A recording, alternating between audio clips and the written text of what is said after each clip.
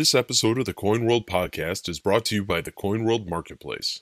The Coin World Marketplace is the safest way to buy and sell your coins and bullion. Order from the dealer of your choice and pay safely and securely using our escrow checkout. Visit coinworld.market to browse our inventory today.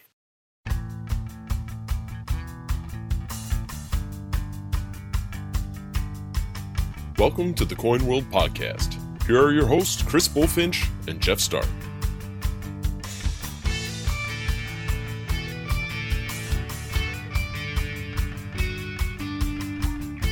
Welcome to another episode of the Coin World Podcast. I'm Chris Bullfinch. And I'm Jeff Stark. We've got a great, very paper-centric show for you today. We're going to be talking about 1923 horse blankets. We're going to be reviewing some terminology for notes, talking about the Mint's coloration of some of the new basketball coins that are coming out, and we have an awesome interview with Mel Wax, the president of the American Israel Numismatic Association, or ANA, and the progenitor of the Jewish American Hall of Fame's Bronze Medal Series, one of the longest-running medal series in the world that started in 1969, and he also counterstamped a whole bunch of coins, so we had the opportunity to chat to him about a whole range of things and his story in the hobby. Hopefully you enjoy it as much as we had interviewing him. Before I start, I should remind you that you should probably be subscribing to this podcast. Do that today, whatever podcast platform you use. And as a special note, we have now started transcribing these shows for those who don't want to listen, can't listen, and all that information, all that transcripts are available every week in the show notes. So catch us one way or the other for this great time every week. Now, let me talk about the follow-up to what was in the news last week, and that was the National Basketball Hall of Fame commemorative coins. So we had the story in last episode. The U.S. Mint is considering putting color on two of the coins from the three that are mandated by legislation. That has drawn quite a vociferous response. That's a word for it. Negative response in Coin World social media, and we wanted to talk about that, share some of that, because I know that the commemorative coin program it's part of the American series, but it's not an avidly collected one, say like Morgan dollars. And it's become a little bit problematic too, just because and we have our cover feature for the August edition talks about this at some length, but back in the 1930s. The program was abused to commemorate just a ridiculous number of things, and which is not to say that the Basketball Hall of Fame is not a worthy thing to have a commemorative coin for.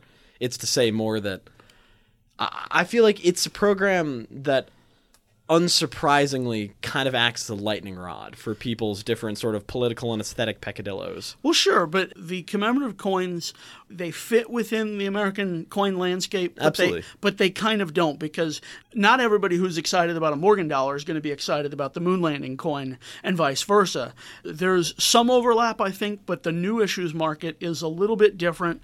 They're good gifts. I have nieces, nephews, and so forth.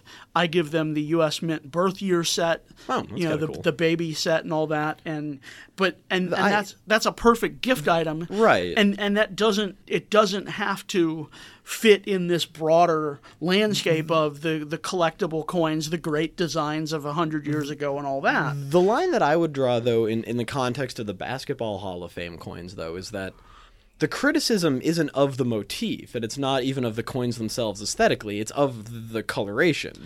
The tenor of the comments kind of suggested that. So, well, yes, that they were afraid that we were. A lot of them alluded to copying the Canadian Mint. One person described that as producing trinkets. Yeah. So let's share. Thomas Gates on our Facebook said, no colorizing of coins, no glow-in-the-dark coins, no multi-shaped coins. In fact, do not copy the Royal Canadian Mint plan of turning out trinkets. It's bad enough we get dubious commemoratives almost every year that do not sell, but to further cheapen the product by colorizing the coins is bogus. Tell us how you really feel, Thomas. Yeah, well, and then he got a response from an Alan Pechner Jr. says anything is better than the stuff the U.S. Mint is minting today.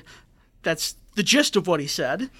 There were several others who made comments. The gist of what he said. The I think that's a word we're not really supposed to say on here. Well, I we don't- totally could. It's not even we that bad. we but- totally could, but Yeah, no. Why? Yeah, no. But then Ryan Begley says, "I say go for it. Let's see what the U.S. Mint can do with color."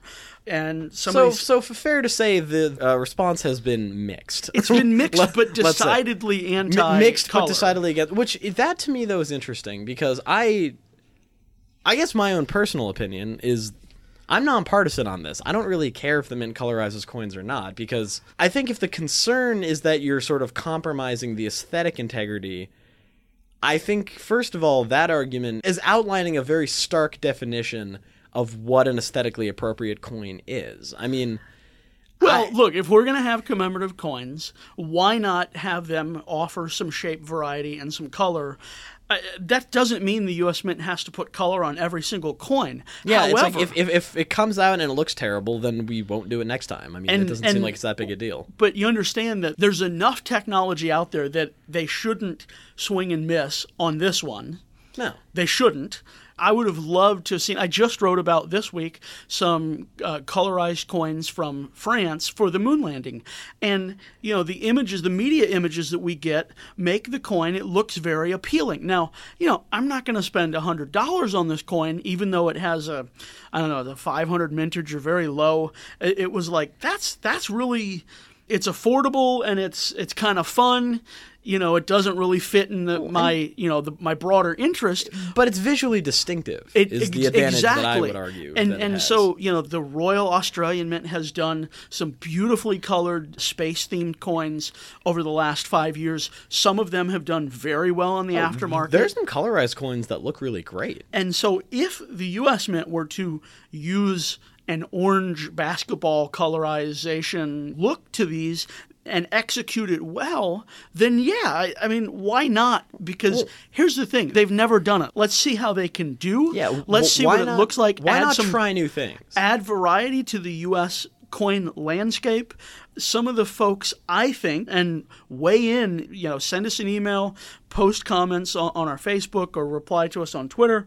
But I think some of these comments that are against this are coming from folks who are probably traditionalist in the sense that you collect Morgan dollars or wheat cents or Buffalo nickels or something. There were constant appeals. A very consistent sort of refrain were appeals to sort of a, don't follow these sort of other mints down this kind of postmodernist or aesthetically, bankrupt rabbit hole or whatever. And to me, that's doing it one time is not. No, first of all, it doesn't imply a pattern. And also, personally, this is just my own view on these coins more broadly, is I don't really love the concave, convex, sports ball-themed ones, like the baseball one that came out of... And then now we're doing basketball. 2014 for Yeah, for 2014 baseball. was the baseball one. I don't personally love that, just because even if commemorative coins aren't meant to be spent, in theory, they're meant to sort of represent a coin that theoretically could be spent, right? Like, they're meant to represent the form. And so my point is, if you're willing to accept a concave convex coin, I would argue that that is a much greater violation of the form than colorizing it. Now, maybe colorizing it is adding one more violation of the traditional form, but also, why are we so married to the traditional form? I mean, there have been coins of all shapes and sizes throughout history. Who cares? I mean, you look at the Byzantine Cyphate coins or whatever, however you pronounce them. Yep. They have that cup shape to them. I have one of those. My neighbor, I showed him the baseball coins, and he's like, "Oh man, I want to get those." He got one for. He's like, the next show, he had me get one for his son for his graduation. I'll say this: he got 5 or 10 for Christmas gifts. An aunt did that. One? Yeah, the baseball, because the baseball one with the stitches. Yeah, and I like on the reverse where the stitches are. I actually do like the way they positioned everything on there. Like they execute it. I don't know that I love the concave convex, but they actually did execute it pretty well. And so this was something that got people's attention outside the hobby. Yeah, that's true. And that's the sort of the salient advantage to it. And I think. My neighbor every once in a while, I'd love. He wants to know more about. Well, where can I get some wheat cents? How can I get involved and interested in the hobby? And it's because of this awareness that and experimentation, seeing something distinctive and unique that you want to buy. I get that. And he's in his late 50s probably, and he grew up when some silver was in circulation. He grew up with more wheat cents in circulation, so he's used to that design variety and real valuable money, as it were, in circulation. So it wasn't a total leap for him to start asking more questions, but. Yeah, I was just saying, an aunt of mine, same thing. We grew up. I'm a St. Louis Cardinals fan, and my family, we all, we grew up as Cardinals fans. We love baseball in general. She's down in Nashville, and she said, "Hey, I heard about these baseball coins. How can I get one? Where can I? What? Tell me about it." And I told, I showed a friend here in town the gold baseball ones, and he was, "Oh man, I gotta have those. Those are really cool." And it's. And I imagine examples like that are pretty common throughout all over the country, I would imagine. And at the same time, you can interest somebody with the romance and beauty of a classic U.S. coin. Romance. But it doesn't hurt to have this modern appeal and say, hey, this is what we can do. Oh my gosh, you see the coins in your pocket. They don't look anything like this as far as the shape and if there's color. Right, and to think that the same institution, the U.S. Mint, put these out. The technology it demonstrates exists. the technological capability. So that's something I was going to say. I've said it. I said it on the very first podcast. I've said it for a decade now. This is a big tent hobby. We all come to the hobby with our own interest and backgrounds. And I don't look down on somebody who collects VAM, the varieties for Morgans and Peace dollars. That doesn't excite me, but it excites somebody else. And we have that. The thread through all of this is our appreciation for the history and the beauty and the thrill of the hunt. And so I am not going to squash somebody else's iteration of that or their enunciation of that, because we need that. We need the passion, whatever the passion is. If it's wooden nickels, if it's I joke the poker chips of the Tibetan monks. I'm sure they don't exist. But however you come to the hobby, there's room. And as long as you're participating and sharing that with somebody else, that's what makes this so fun and valuable. Well, tell us what you think, Jeff. But true, those are all very valid points. I sympathize with some of the criticism, but I don't know that I endorse the kind of wholesale rejection of the concept. Yes. I mean, if the U.S. coin program is problematic in as much as it's congressionally driven as opposed to thought leader and folks inside the Mint being able to come up with ideas. There's the design process that has to unfold naturally and get constituents involved, but that's affected circulating coins. I mean, think back to the Susan B. Anthony dollar.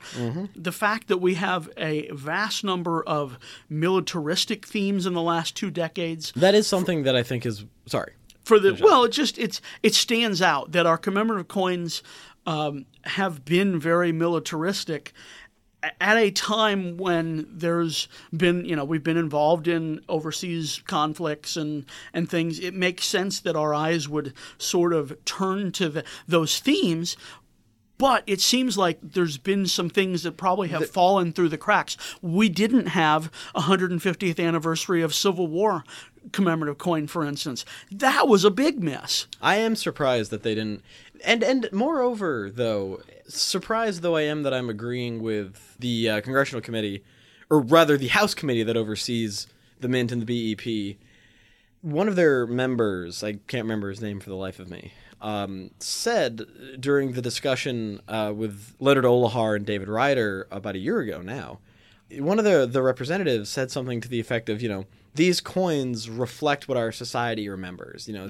These are an articulation of our values. And as important as it is to remember the military and to celebrate sports milestones, both of which are big parts of life for a lot of Americans, I think America is a lot more than just our military or just our sports, arena, or just our athletic achievements. Well, we have our inventors, we have our artists, and exactly. There are other facets that we don't get to explore enough. And I think that's because of the legal limit on 2 programs a year, because of the fact that these are used as fundraisers, and maybe it's easier for a politician to introduce a bill that supports a specific entity in his or her state, especially if there's a military meaning behind it. It turns into an activist hobby horse as well, because if you're specifically supporting a particular nonprofit, I feel like that is The Lions Club. well, that to me feels like a soapbox that these guys are, or these people are climbing up on by sponsoring coins whose proceeds are going to benefit these organizations, and that to me is not the reason we should be. That's not to say the Lions Club hasn't done great work. No, it's an important civic organization. But however, its importance is not one that transcends national unity and belongs on an American coin. Precisely. You could argue that basketball and baseball are the same, though. So there's two sort of questions here. Are we going to have coins that accurately reflect America or not? And if they do, does it have room for these sort of less serious topic? I'm not sure what the answer is to that, because I like some of these fun things that can get people excited, while I also know that, we don't want to become Niue. We don't want to become Canada, where there's 300 coins a year and there's, Canada does overdo it just a skosh. Well, sure. No doubt about it. But Give me some Tim Hortons. There's a fine line there, and I don't think this gets us that much closer to that fine line at all. No, not in the slightest. But you're certainly anybody in the hobby is welcome to have an opinion, of course. And I sympathize with anyone who tries to come up with commemorative coin programs that define America, because that is an impossibly tall order.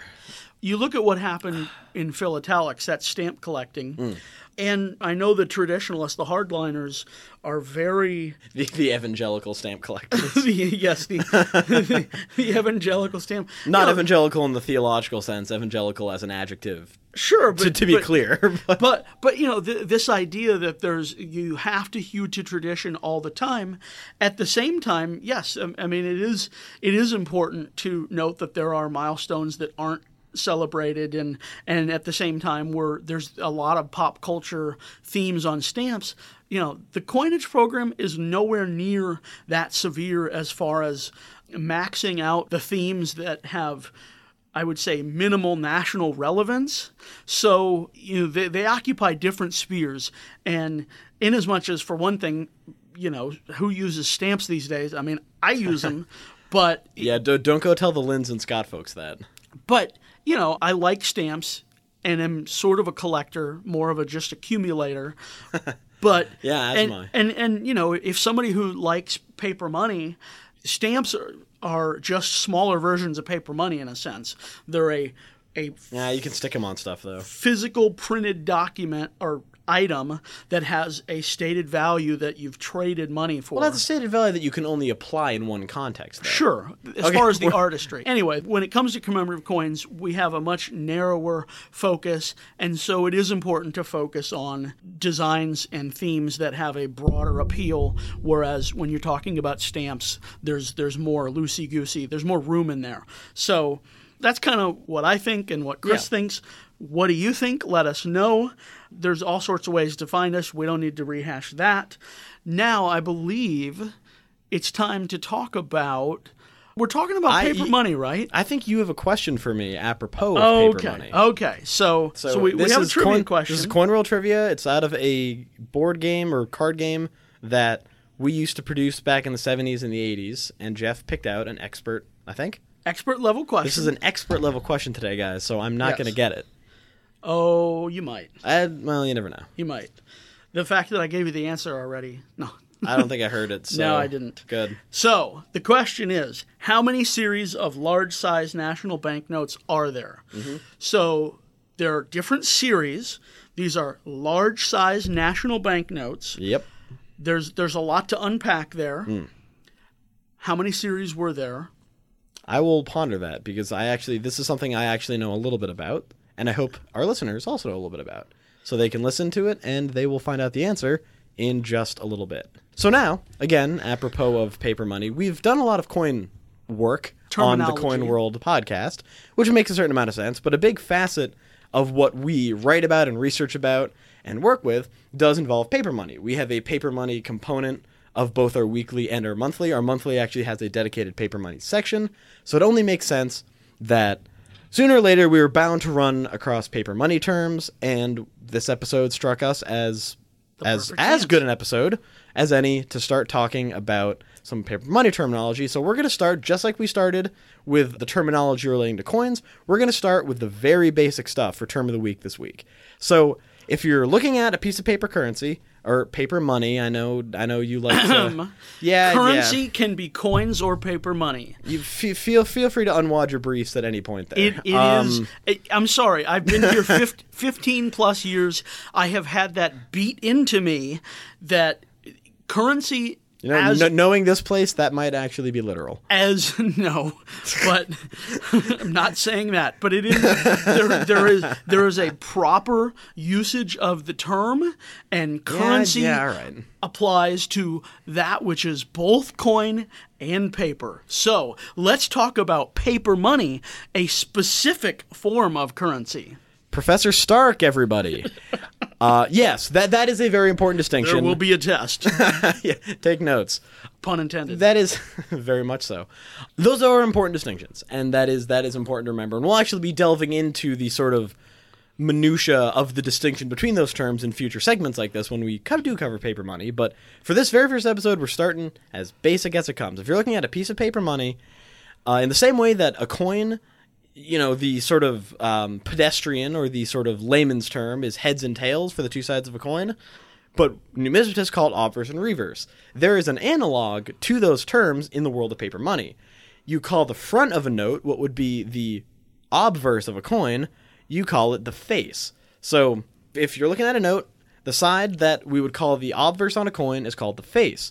Now the reverse of a coin, the equivalent for a note, is the back, which to me actually sounds a little bit too, I don't know. It sounds simple. Like very simple, it makes too much sense. Some of these terms, it almost feels like they're disconnected from the actual object, but back makes a lot of sense. So face is the equivalent of obverse and back is the equivalent of reverse. So remember those terms. So when we talk about paper money in future episodes, you'll know that when we talk about the face, we're talking about the equivalent of the obverse, and back, the equivalent of the reverse. I wish I knew more about paper money, but all I ever seem to be left with are coins. Yeah, exactly. After I pay my bills, get a few coins. Yeah, just put them together and maybe they'll get to do laundry.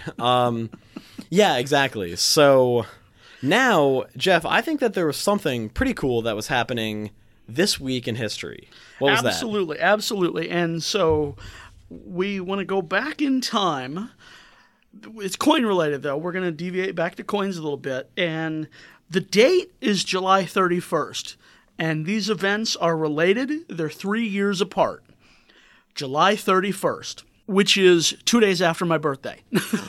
That's true, but that's not what I'm picked out. Every listener, feel free to reach out to Jeff and wish him a happy birthday. Oh, gosh, no. Unless you're sending me coins. Anyway, no. So July 31st. Listeners, send him coins. In 1792 was when David Rittenhouse laid the foundation stone for the first Philadelphia Mint. Cool. 1792, July 31st. You can't get any fact more foundational to America's coinage than that. The very start of the very beginning of the U.S. Mint. 3 years later, on the same date, July 31st, 1795, was the first delivery of gold coinage from the U.S. Mint. Ooh, cool. A total of 744 half eagles. Now, the half eagle is the $5 denomination. There were 744 of those, 1795, and that was, that would have been 224 years ago this week. 224 years ago. That's kind of, in a lot of senses, when the American part of our hobby started, in sort of a meaningful way, 224 years ago. That is extremely cool. So, I always love these explorations into history. Get to learn about the hobby. I mean, everybody in the hobby loves history, right? And so that's where we are with that. Now let's talk about another facet of paper money, though, because it relates to all of what's going on today. Apropos, kind of your history lesson there, Jeff, is the 1923 what's called the horse blanket silver certificate.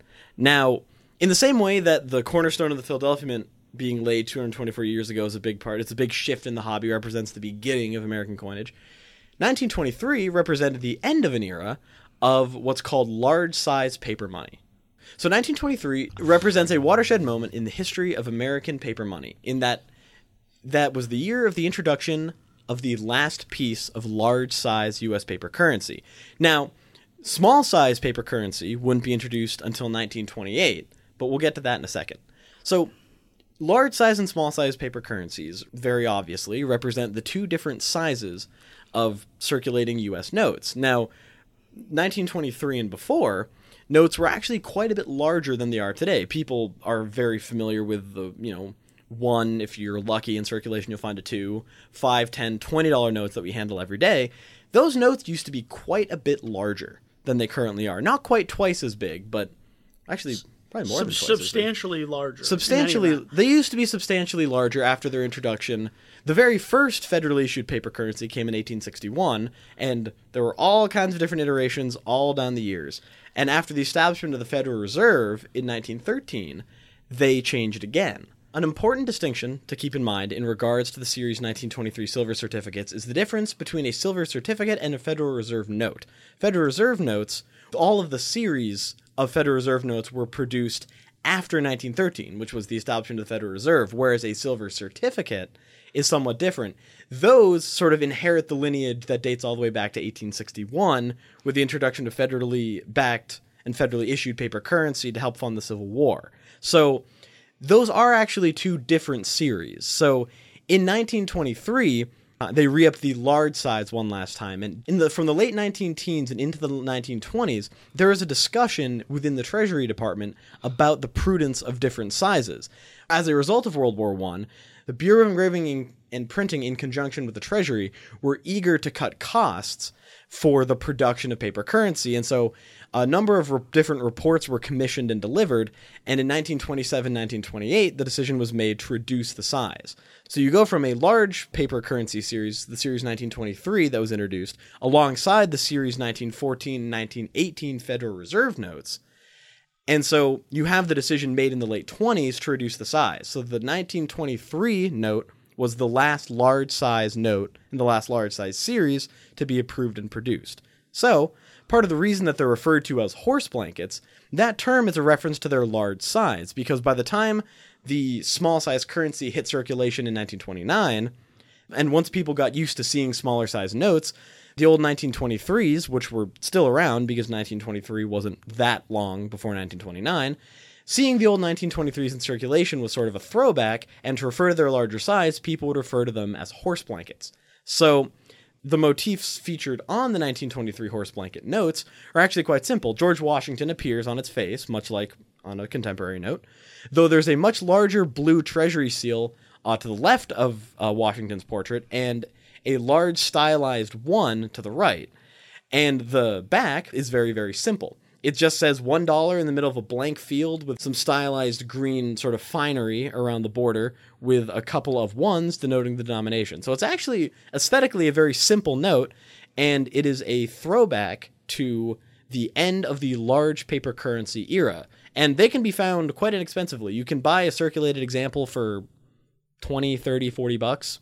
$40 will get you a nicer circulated example. If you want kind of a one in a much lower grade, you can pay more like $20 or $25 or $30. So they're an accessible and interesting series that harkens back to a very different time in our monetary history. So I don't mean to be a wet blanket or to be a horse's behind. However, that was a lot to follow. So I think I just want to ask, the takeaway is the horse blanket is what we're talking about this week. Yes. And that was post small size note. It was a name given after the small sizes came out because of suddenly this. They weren't after this. So it's a very confused period. Yes. Because with the establishment, because you had circulation of two different types of notes exactly. of the same size. Then you have introduction of new notes that are of a smaller and size. And overlapping denominations. Yeah.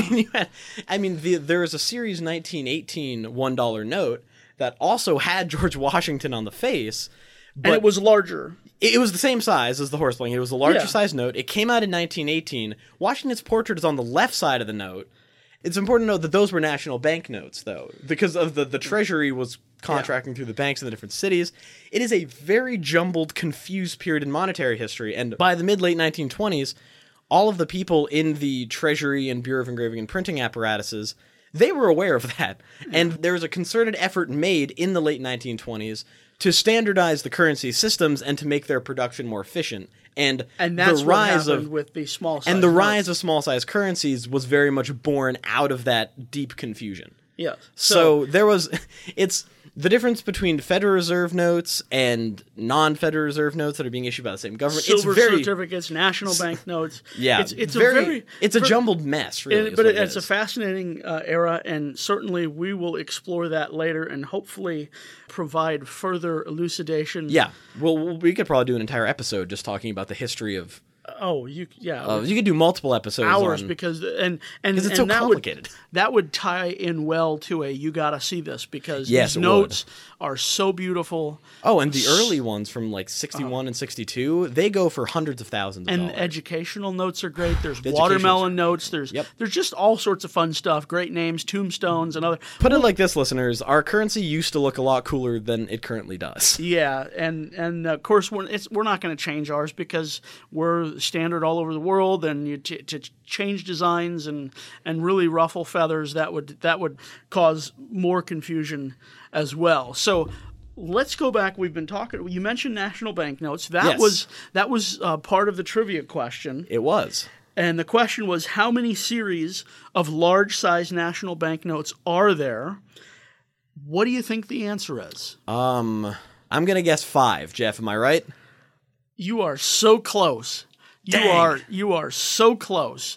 There are actually 4 different series, and I think the reason this is an expert level question. In fairness, it is an extremely difficult question to answer. It is, because I think you have to look at these as the different 20-year charter periods, and there was a little bit of overlap. Like at the end, I think the last charter period would have extended beyond 29. Beyond 29, but then you have the small size notes, and so that I think. Yeah, and then they overhauled it before that period I expired. think they reset the clock or whatever. But in any event, so there are 4 different series of large size notes that were issued before small size notes came in 1929, which are series 1928, but they were issued in 1929. So expert level question. It's a lot to digest, but there you have it. This episode of the Coin World podcast is sponsored by the Coin World Marketplace. Are you selling your coins on the Coin World Marketplace? Put your inventory in front of buyers from around the globe. Visit coinworld.market today and become a seller. And now, back to the show. Speaking of some more things for you to digest, we really hope you enjoy our interview with Mel Wax. We had the opportunity to talk to him about all kinds of things, ranging from ANA to the JAHF and his counterstamp. So we had a really wonderful time talking to him, so please enjoy the interview. Today we are joined by Mel Wax, who has worn many hats in the hobby. People may know him as the director of the Jewish American Hall of Fame Medal Series. He's been deeply involved in the American Israel Numismatic Association for decades. He also has issued counterstamps on coins in the 1970s and 80s. Thank you for joining us, Mel. Oh, my pleasure. Can we start at the beginning? Because, like I say, anybody who's familiar with your name knows that you've come into the hobby and been active in the hobby in very different areas. How did you get started in coin collecting and numismatics? Well, I'm sitting by my desk, and I pull out a drawer, and there's a little leather pouch there, and that's the leather pouch that my dad gave me when I was 10 years old, and in it were a bunch of coins. He was originally from Montreal, so there was some little Canadian 5-cent silver pieces, which I love. The fish there scales? Were Indian head cents and half dimes and a few things. And as a true collector, I still have all those coins. That's very cool. So what age was this? Were you? I was 10. Okay. So how many years have you been in the hobby, if we may ask? That would make it over 70. Wow. Okay. So we know where we are now, and we know kind of where you were then. How did it develop? Did you go the traditional route of setting it aside for girls and career and all that, or have you stayed involved every part of that journey? I've pretty much been involved all the time. My interests have changed. I started off collecting, pardon the expression, pennies. It doesn't sound right saying I collected cents. I don't know. But anyway, I collected Indian head pennies and Lincoln cents.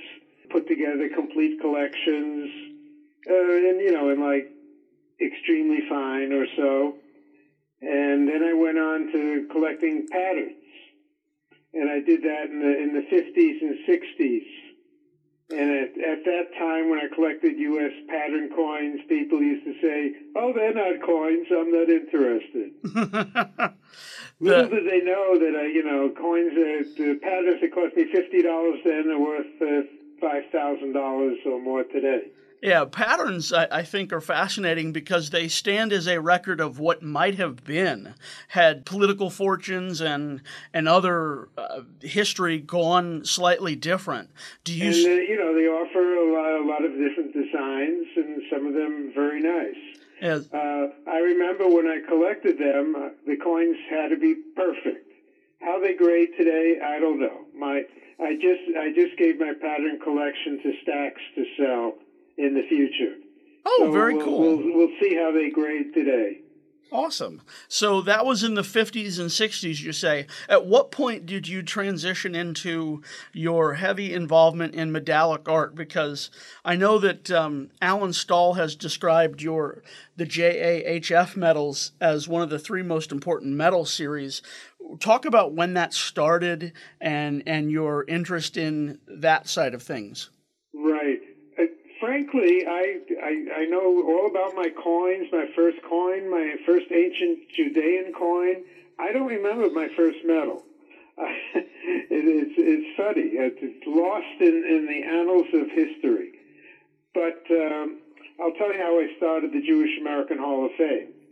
And I was an electrical engineer. I was out originally from the New York area, and I was out in California. We were living in Sacramento. I was working on top secret SR-71 spy plane, and even my wife didn't know what I was working on. And they have the state fair in Sacramento, and when we went there, I saw they had a huge menorah, and I discovered there was a Jewish museum in Berkeley. So one day we drove an hour and a half to Berkeley and went in. And we were walking around looking at the exhibits, and this gentleman came over and said hello and said he was Seymour Fromer. And I said, "That's nice." And, we chatted. I said, it's too bad I don't see any coins and there are medals in the museum. And he said, "How would you like to be numismatic consultant?" I said, "Well, that would be nice." Anyway, so the next day I went home and called to the museum and I asked who Seymour Fromer was. Maybe he was just a guy off the street. And they said he's the director of the museum. So that's how I became numismatic consultant to the Magnus Museum. Shortly after, I had the idea to put out a series of medals. I was originally going to do an international series, but somebody from the Israel Government Coins and Medals Corporation complained to me. They said that would be in competition to them. So I changed it to the Jewish American Hall of Fame series. And that started in 1969. You want to hear an amazing story, I'll tell you. Yeah. In 1969, Victor Rees was asked to do the first medal. He was actually a metal worker. He made huge designs that were outside of synagogues, churches, and so forth. So he made usually you make a model, it's about 9 inches for the medal. It's usually made out of clay, and then they cast that in plaster of Paris, etc. He made his model out of solid metal, and it's all welded together. It was a beautiful thing. Anyway, some years later, the director of the museum loaned that model to somebody in Sacramento, somebody I actually knew, and somehow it disappeared. A few days ago, somebody who buys Jewish American Hall of Fame medals for me emailed me and said, "Hey, I got this plaque for the Magnus medal. What can you tell me about it?" He had previously bought another plaque, but I have made in a few instances some galvanos, which are, it's hard to describe, but they're electrotypes. They're hollow, but they look like large metals. And so I said, I got all excited when he said that because I thought immediately of this lost model. So after a few emails back and forth, it is the lost model. After over 45 years, and I can tell you how it's a miracle. He bought it on eBay for $40. Huh. I don't want to tell him, but anyway, I value it's priceless to me and to the Hall of Fame archives. So I said, well, it's sort of stolen. You know? It disappeared, sort of stolen, and I said, I'd like you to just give it back to us, and I'll reimburse you for whatever the cost was. That's when he told me the cost was only $40. And I said, I'll give you 2 other original plaques made for Barbra Streisand in exchange. And so he shipped it back to me the next morning. What a great guy this was. And he said, you know, it deserves to be in the archives and so forth. And I got it a few days later. And I asked him, I said, could you ask the guy who you bought it from what he knows about it? So he emailed it, and most of the time you'll tell somebody, hey, the item I bought from you was stolen. They're not going to tell you much. But this guy was another real collector, and he told him the story. And he said he bought it from somebody at a yard sale, and the person told him that it was found in a storage bin. So if this plaque could talk, we'd know. But I tried calling the fellow who originally sort of lost it in Sacramento, and I found out he had passed away about 10 years ago. So we'll never know, but the plaque is in outstanding condition, and I'm thrilled that I'm going to write a story and send it out to the press. Well, that seems like a really good turn. It was a miracle. You know? Well, what are the odds? Well, stories like those sort of underscore how the stories of ownership and the sort of succession of ownership can sometimes change in dramatic ways. So that's a wonderful Absolutely. story. So something we've already mentioned, one of the biggest aspects of the JAHF's work and one of the most sort of notable contributions of the JAHF are the medal series that, as we said, date back to 1969 when the program started. I've written about a number of them now myself. Yeah, and I appreciate it. Yeah, sure, of course. And I'm curious, though, what are the criteria for inclusion on a JAHF medal? What are the qualities that you look for in a candidate that you'd like to put on one of those medals? Well, somebody who's made a real contribution to American culture and society and maybe the world. For the first decades, I actually chose who it was in consultation with Seymour, Fromer, and others. And since 2000, I decided to go legit, and we formed an advisory council of historians. And would you like a scoop? Sure. Absolutely. Just today, I got the last vote for our 2020 inductee. Okay. And it's going to be Dara Torres. You probably never heard of her, right? No, can't say I have. This is the swimmer? Well, she has competed in swimming in 5 different Olympics. Yeah, she's like in her 40s, very... Absolutely, yes, yeah. You know her, right. Yep. And I had never realized that she was Jewish. With the name Dara Torres, who knows? But anyway, her father was from Cuba. What's interesting is years ago we made a medal commemorating Columbus and his interpreter, who was Jew, who was the only known Jew on the trip. And his name was Torres. And he settled in Cuba, and that's where her father's from. So now I don't know if there's any relationship, but it's kind of interesting. But, I got her permission before I submitted her name to the committee. I got her permission because you have to if somebody's alive or if they have an estate, you better get their permission if you don't want a lawsuit. Yeah. So I've learned that. I was going to say, and how did you learn it? What was that? was that with Justice Ginsburg or what? No, Justice Ginsburg was lovely when I did her medal, and I sent it to her, and she said, could I send her an extra one because her mother-in-law was in the hospital, and her mother-in-law had given her, a lot of help and aid over the years, and she wanted to give her a medal. So we sent her an extra medal for her mother-in-law.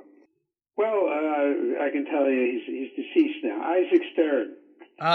The Isaac Stern story. Before we did Isaac Stern, the violinist, we sent a letter to his agent and asked for a photograph and told him what we're doing. And the agent said, well, Isaac Stern cannot endorse this project, and sent me a picture. And I said, no, I didn't want his endorsement. I just wanted to be able to do it. So we did it, and an article appeared in the New York Times, Ed Ryder's column, I think. Yeah. And I always became friends with the columnists in the New York Times coin column. And they were always very kind to the Jewish American Hall of Fame. Anyway, he wrote it up, and there was a nice picture of it. And probably, my guess is somebody called up Isaac Stern and said, I just saw this horrible medal or something. And so Isaac Stern called up the director of the museum, Seymour Fromer, and bawled him out, evidently. But fortunately, our artist, Gerda Reese Wiener, had saved the letter that I had received with the photograph. And so we told him that, we had this letter, and he knew about it, so he couldn't complain. And next we got a call. He wasn't happy, I'm sure, with this. Next we get contacted by Carnegie Hall, because Carnegie Hall's on the other side of the medal. So Carnegie Hall said, well, you used a picture of our hall. I said, well, it's 100 years old, and I walk by it every day in New York. He said, well, normally if somebody wants to do that, they ask permission. I said, I'm sorry, what should I do? He said, write a letter to the board and tell them you've done it and offer a donation. So I did that, and they were very nice. They accepted it, so that took care of that. But that taught me to be very careful.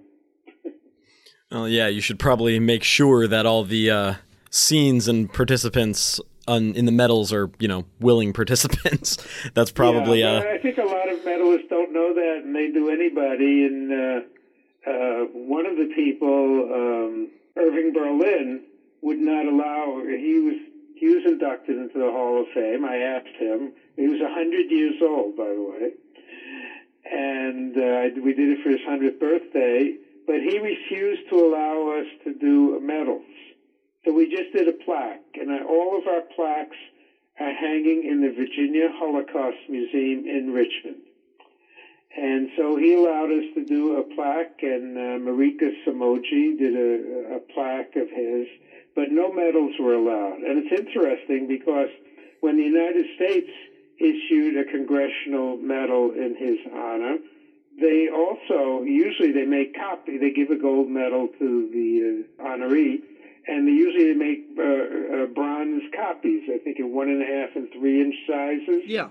Well, they didn't make it for him, and because he didn't allow it. So I don't know the reason. Maybe it was a superstition. Jewish religion, not supposed to make images of people, living things, and it's really interpreted as a three-dimensional image, like an idol. So, but maybe it was that. Maybe he didn't want anybody making money from himself. I don't know. But anyway, no medals were made. Pretty strict control of his likeness. It took me decades before I was able to find a picture of the Congressional Medal. I finally had to use the Freedom of Information Act, and they sent me pictures, and that made news in all the newspapers. I sent that out as a press release, and it got written up in Coin World and all the other numismatic publications. So that was kind of exciting for me to find that out. Yeah, breaking a little bit of news and getting those images must have been quite exciting. So I love sending out press releases. I had noticed that. So where do you see the Jewish American Hall of Fame medals? How do you see them interacting with and fitting into the larger world of American medallic arts? And okay, there's there's going to be an article published in, well, first of all, I think they're outstanding. It's the longest continuing series of medals in the United States and perhaps the world, privately issued, except for governments. So we use real sculptors. They're done in very high relief, and we make they're very small mintages. The mintages lately have dropped, so we make a little over 100 bronze, 60 silver, and 30-odd gold-plated silver. So they're really rare, and I'm very happy to see them on eBay, where they're offered at pretty high prices, much higher prices than other Judaic medals made by Israel, for instance. So people appreciate the rarity and the artistry. In fact, I have a lot of non-Jews who buy them. In fact, I sell them to people in China. One of I made good friends with him. I visited this fellow one time. He's a medalist himself. And I visited him one time. I took a ferry from Hong Kong, where I was visiting my daughter.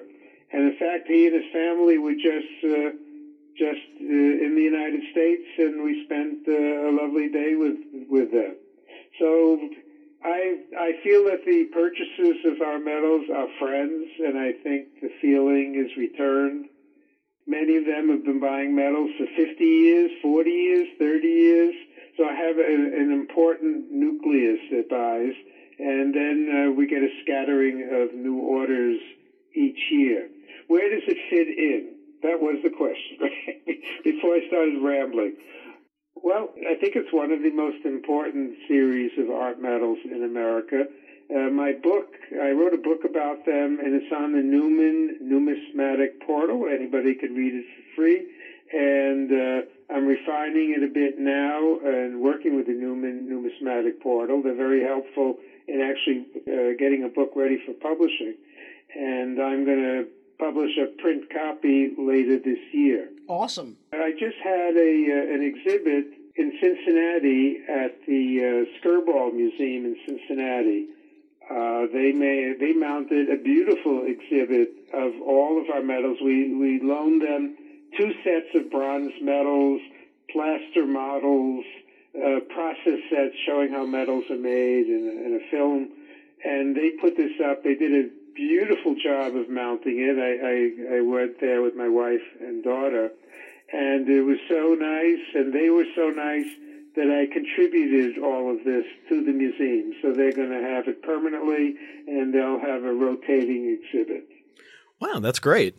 Of all of the medals produced in the Jewish American Hall of Fame series, of all of the different contributions, what do you consider the greatest contribution of the Jewish American Hall of Fame and its medal series to the world of American numismatics and medallic arts? Like, what's the greatest thing that has been either put out or the most significant achievement of the program? I think what's interesting is that it's very interesting topically. People probably don't realize that. In fact, I wrote an article, and it's going to be published later this year in Numismatis, and I'm going to present a talk on this at the TAMS meeting at the ANA on Wednesday at 1 o'clock. And it's amazing how many topical items of interest are on the medal. I mean, we have medals with guns, with animals, with ships, with planes. Baseball players, medicine, music, pianos, violins. There's a lot of interest in there if somebody doesn't want to attack the whole series. To collect the whole series today is very, very challenging because of the low mintages. You can start off on eBay, but it's very hard to complete the collection. My prediction is 10, 20 years from today, there'll be 2 types of collectors. One collecting things out of circulation and for the challenge of putting a date and mint mark collection together. And then the millionaires who are buying coins at auction these days at incredible prices. And I think one day people are going to look at these medal series and see not only mine, but the medals for the Hall of Fame of Great Americans, Society of Medalists. Those are the other important series. And it's a real challenge putting these together. And the artwork is beautiful. The sculptors many of them have done coins, have done medals. And I think for the challenge, and maybe medals will be worth thousands of dollars too someday. So one of your significant contributions to the numismatic market and landscape are your counterstamped coin. I've seen them come up at auction. I think most of us have encountered a Mel Wax counterstamp. If you Google Mel Wax, the counterstamp coins come up, not the Jewish American Hall of Fame. I'm insulted. Right. But anyway, I'm proud of that. Yeah, absolutely. And so, you put them out for a whole variety of different reasons. Notably, the one that I find particularly interesting is the 1978 counterstamp on peace dollars celebrating the Camp David Accords. Right. And I wonder, do you have any interest in putting out more counterstamped coins, not only about significant events in terms of international politics relating to the Israeli-Palestinian conflict or any other significant event? Do you foresee that continuing, and do you hope to sort of document other landmark events, both in that context and others? To tell you the truth, it's very hard to get information out about the counterstamps. When I started out, let's talk about that Camp David peace dollar that you mentioned, okay? I sent press releases out, and that got printed in the New York Times coin column, as I said, before Ed Ryder. I forget who the coin columnist was. Well, the next couple of days, this was the biggest thrill of my life. The next couple of days, the mailman came with stacks of mail, literally stacks of mail, orders for this. And I sold out all 1,000 of those pieces. Amazing. They sell on eBay anywhere from a couple of $100 to $300. It's amazing. Recently, I came out of counterstamping retirement after 30 years. The last in the series that I did, the Truman Centennial. 1981. 84. 84. I'm sorry. I should know that. I'm a Missouri boy. Oh, yes, you should know that. Yeah, we have his home on it. By the way, I should own that. I don't own that. Hand engraved dies by Adam Cool. All of my counterstamp coins up to 84. And he did a fabulous job. So that was the last one, and then you've done one more recently. One. Then I came out of retirement because some of my most successful counterstamp coins were for popes, especially for Pope John Paul II when he visited Mexico. I did pesos. He did England, and I did a large penny. And he visited the United States, and I did a Kennedy half. Very successful. So I decided to do Pope Francis when he visited the USA. So I did that one, and did okay. I made 235 BU Kennedy halves. Not bad. That was good. Yeah. The next one was really fun. When I was a kid, I used to take any Barber half dollar or Barber quarter out of circulation. Would you believe these were in circulation? Anyway, I took them out, and I had a number of them here, and I always wondered what I would do with them. And then it came around, 2015 was the 100th anniversary of Einstein's theory of general relativity. And I figured, wouldn't that be fun to put that counterstamp on 1915 half dollars? So I just happened to catch somebody selling a quantity of Barber halves on the eBay. So I contacted them. I said, do you have any quantity of 1915 halves? She said, yeah, I think there are a bunch included in this lot that I just bought, and got back to me. And sure enough, they had 100 of them. I counterstamped those. I mean, that was great fun. And, of course, I had to find a new die maker and a new mint, because Adam Cool also counterstamped all the coins himself. So I found a new mint, in California, and they did a nice job. They had never counterstamped a coin before, so they had to figure out what pressure to put on the press. So the test pieces were the $50 that I had pulled out of circulation when I was a kid. Those are the test pieces, and then we did the 100 on the 1915s that I bought from this fellow on eBay. Very cool, very cool. My last counterstamp coin, do you know what that was? I don't remember, but as soon as you say it, I will. Hog money. Oh, that's right. Yeah. For the I can't 2016 believe that anniversary. Bermuda didn't do a commemorative. Yeah. Why didn't Bermuda do a 400th anniversary commemorative of hog money? That's the first money in the New World. Yep. But they didn't. I waited and they didn't do it. So I did it. I reproduced one of the hog money coins and counterstamped with $50 again. I think I sold 60-odd pieces. So I didn't lose any money on it, and it was fun. If I can't get the proper publicity, I'm not going to sell them.